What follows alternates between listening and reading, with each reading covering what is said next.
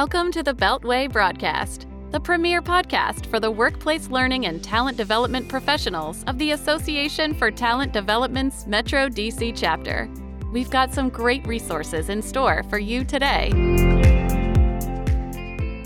Hello, fellow ATDers. I'm Christina Eanes, the 2021 Director of Virtual Programs for the Metro DC chapter of ATD. And I'm Leticia Niago, Vice President of Learning. And I'm Stephanie Hupka, the Vice President of Finance.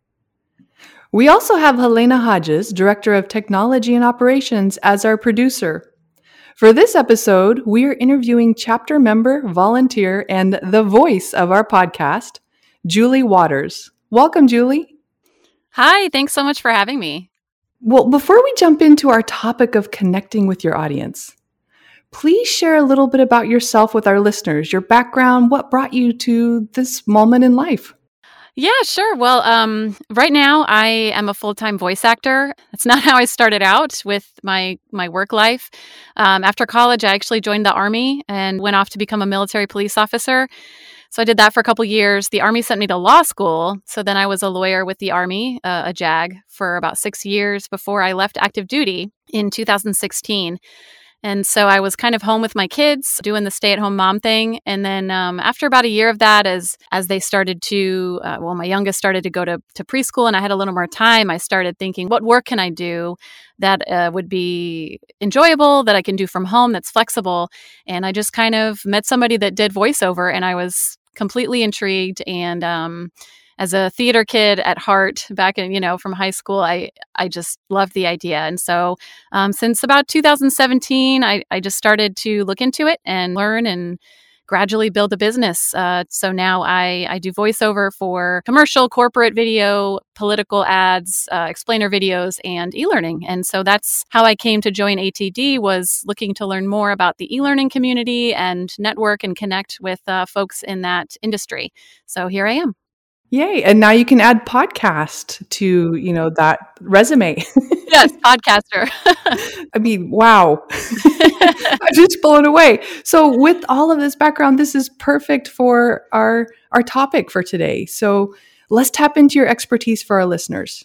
How do we better connect with our audience as talent development professionals? As I thought about this topic, I kind of thought of it in two ways, how to formulate your message as well as how to deliver that message.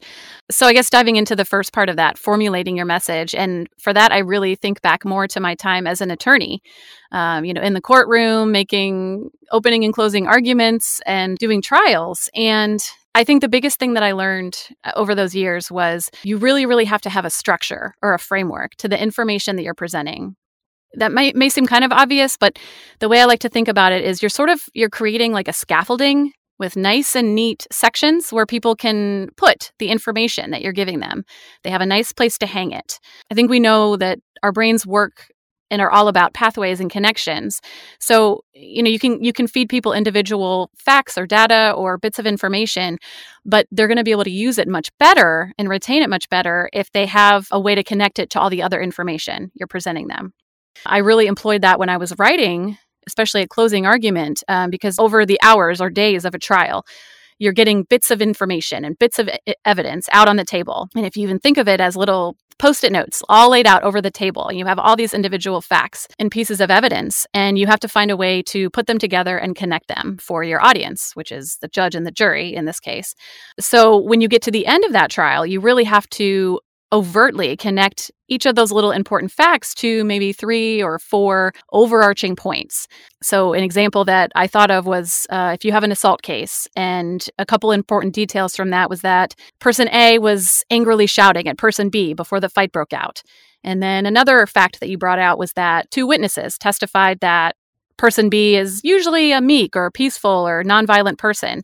And then you're going to have, 10 more facts. You could present all of those individually, but they're more effective and memorable if you connect them together under a bigger theme or umbrella of person A was the aggressor. So that seems simple, but I've seen people fail to do it so many times, and what it comes across as is rambling. Our brains love categories.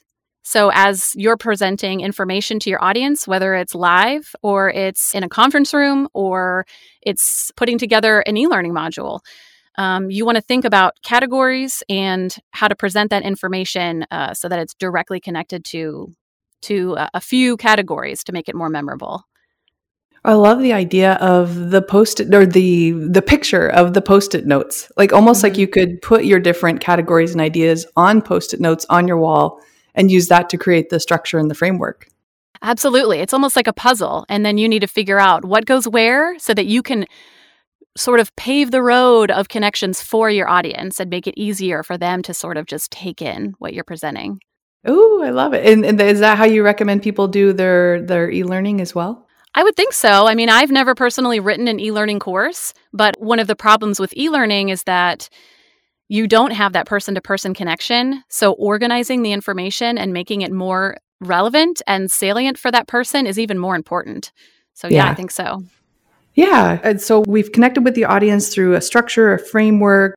We've made sure that we've laid out our argument, if you will. Mm-hmm. How do we then connect with our voice? Well, and I want to go back really quick. Oh, sure. The second part that I want to mention about that is once you have that, there's a second element. And that is the so what. And that is sort of finding the emotional connection between your audience and the information. So for every fact or detail that you're trying to present to your audience, you kind of want to ask that question. So what? Why do they care? Or why will they care? Or should they care? And if you can't answer that question, that could mean that you need to brainstorm some more, but it could also mean that maybe that needs to go from what you're presenting. I like that. So I could also see with the so what, that's also kind of the WIFM that we talk about in training, right? What's in it for me? Mm-hmm. So we need to make sure that so what applies to the individual, what's in it for them, the individual consumer. Absolutely. Yeah. Yep. So what is are we ready to get on to the voice? I'm so excited about that part. Yeah, sure. Okay, so when I think about delivering the message, I mean, even if you have the best information and it's interesting information, I think we've all been to so many different classes or briefings, and we've all seen the difference between, the other presenter was fine. It was fine, nothing wrong with it on one hand. And then on the other hand, wow, they were so compelling. I felt so engaged and connected.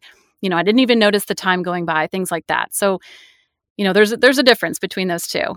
And I think the difference between those two really comes down to you emotionally connecting both with your own information that you're presenting and with the audience.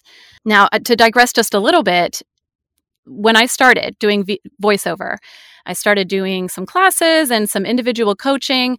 And when I started, I think like a lot of voiceover artists, when they first start, here's how you think voiceover goes.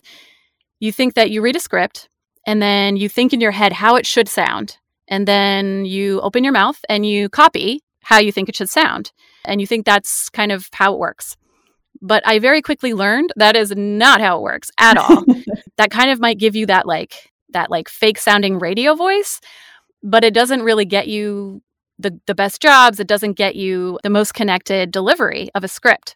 So what you have to do is not worry so much about how you're delivering it and how it's sounding, but you just want to, it's more like acting. That's the acting part, is connecting emotionally with the script or the copy, and just letting it come out as it comes out genuinely.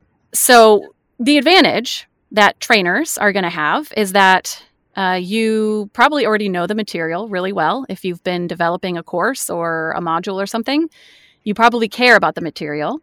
So that puts you ahead of the game. In voiceover, by contrast, you get a script, you don't have a whole lot of time. If you're just doing an audition, you want to kind of get it through quickly. So, you get a script about a new corporate financial policy. We have to try and figure out a way to be connected to that and interested and invested emotionally in that. So that's kind of tricky. This is like a moment of like, aha for me. Because you can tell, right? So there's one person I interviewed, he had an awesome radio voice, but it just seemed fake. Whereas with other people, well, for like your voice, I mean, you can tell there's a genuine connection there. And that totally makes sense because you're emotionally connected, like in the ATD podcast intros and outros. You could tell that you're truly enjoying doing that. It's showing up in your voice. Whereas, other people, even though they've had like great radio voices, it's like, oh, that sounds fake. So you just gave me an aha moment. Thank you. And that is why a lot of times with e-learning specifically, it doesn't come out so good because they just said, oh, Joe from accounting has a nice voice. Let's have him do it. And, if you don't practice this as a craft and an art form, it's tough. But I also want to say, it's not automatic. There are times when I come in to do auditions or something and I'm just not feeling it and I'm trying and it sounds forced and I just have to go take a break and do something else for a little bit and then come back. So it takes work and practice for sure. I'm curious too, when you talk about emotionally connecting into some of the content, do you take opportunities to ask questions when you're working with clients or you're kind of talking with others about subjects that perhaps you don't necessarily know a whole lot about? Do you have a moment sometimes where you're able to ask to make it a little bit easier to connect in on your own? Mm-hmm. Sometimes. For an audition, you don't usually because you just get the little section of the script and you get a few directions and it might just be like, oh, we want a young, enthusiastic female, or friendly and warm. And that's about all you might get. Yep. But if I'm recording in a live session and being directed by the client, then it is easier. And they'll say, try it like this. And you just kind of take a minute and let what they said sort of sink in and then deliver the line a couple times. Or I might, if I'm talking to them on the phone about something, just say, okay, so, what are your thoughts about how you want this to sound? What emotion are you looking for? Are there any adjectives that you can add? Because any information at all is helpful. I love that advice too. And I think you're totally right. Sometimes you don't have the time or the space to be able to ask those questions. But when you do, and you have a moment to either seek clarity or get some perspective as to what the client might be looking for, it sounds like it's very much what many of us might encounter at work. If you have a question, it's a good idea to ask it. You often find that you probably can do an even better job if you get a little bit of that context. So it's interesting to hear that that's something that when you have the chance anyway, can be useful for you too. For sure. I mean, always better to ask. I think people sometimes in all jobs and contexts are afraid to maybe show that they don't know what they're doing, but it's so important to just ask the question and you'll get a better result. So especially when the client or the specifications of an audition don't provide this kind of information, as a voice actor, you're always going to want to ask yourself a few questions. Who am I when I'm delivering this script? Who am I delivering it to? Who's the audience?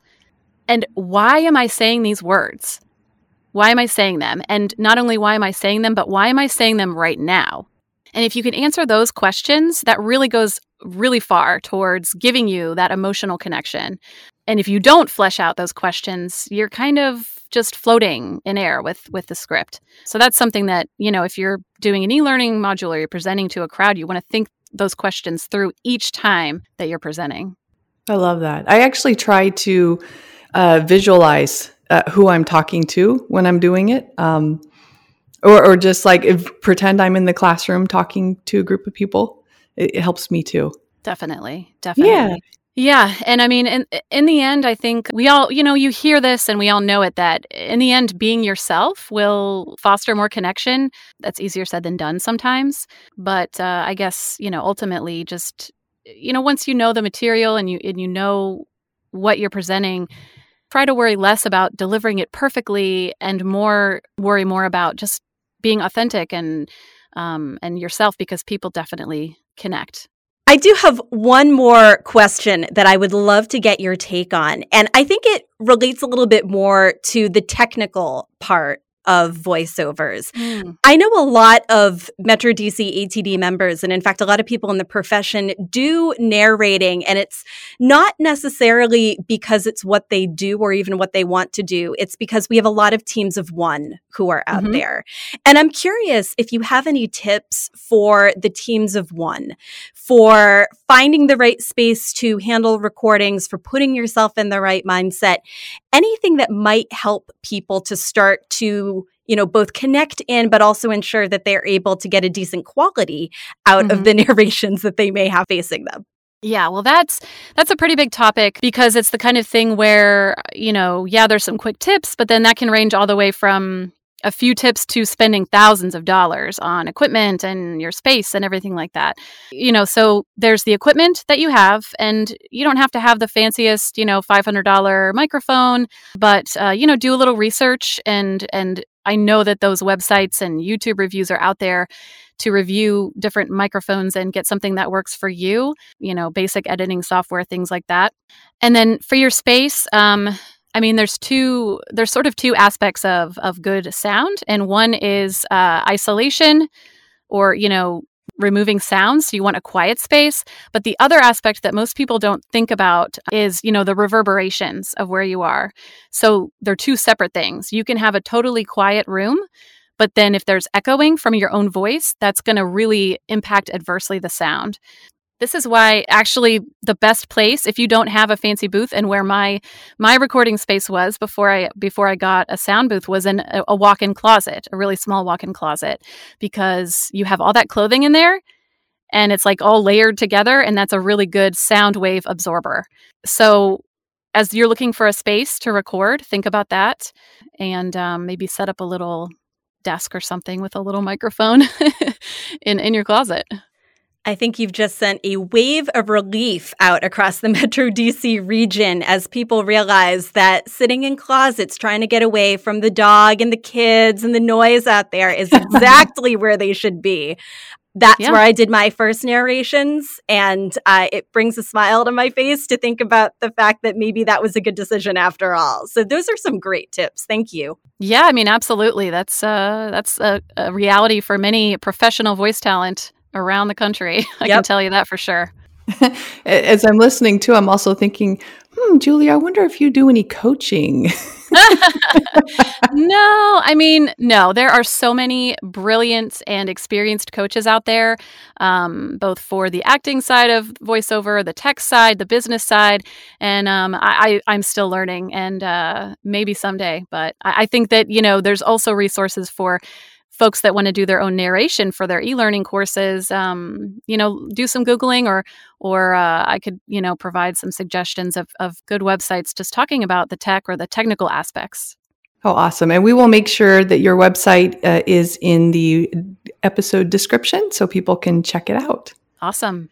Julie, at the end of every episode, we like to ask our guests 5 rapid-fire style questions.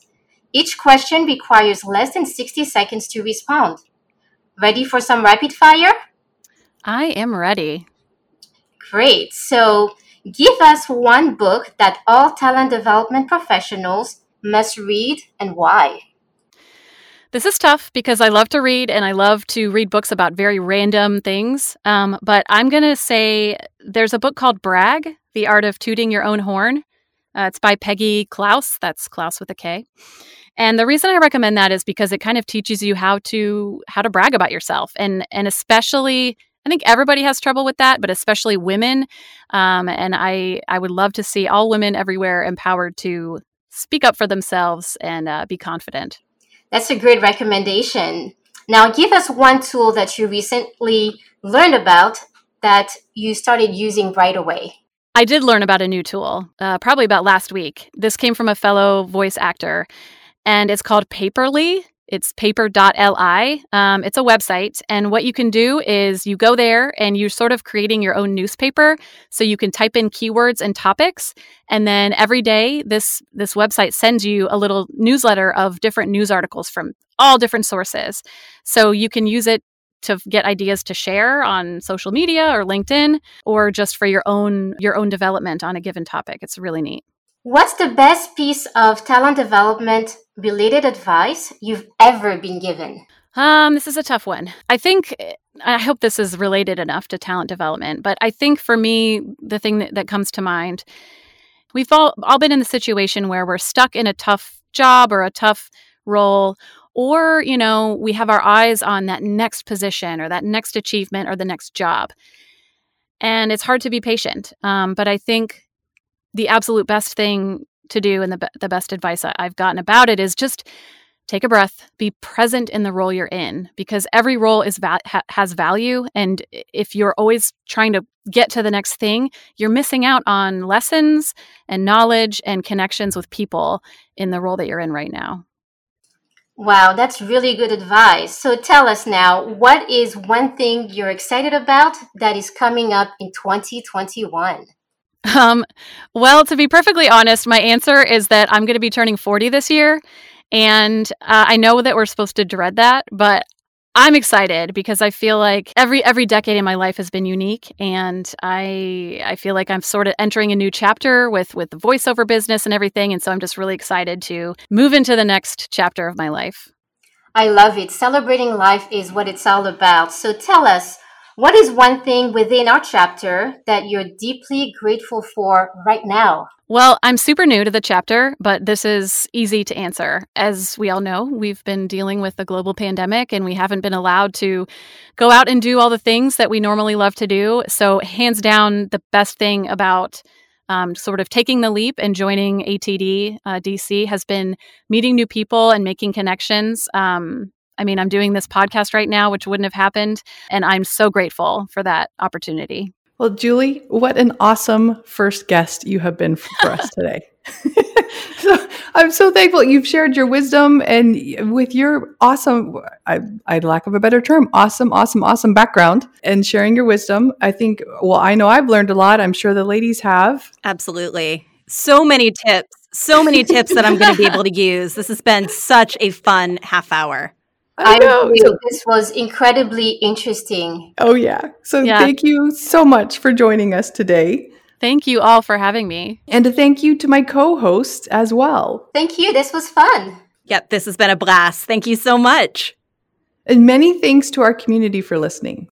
Before you go, we have a message from our producer, Helena Hodges.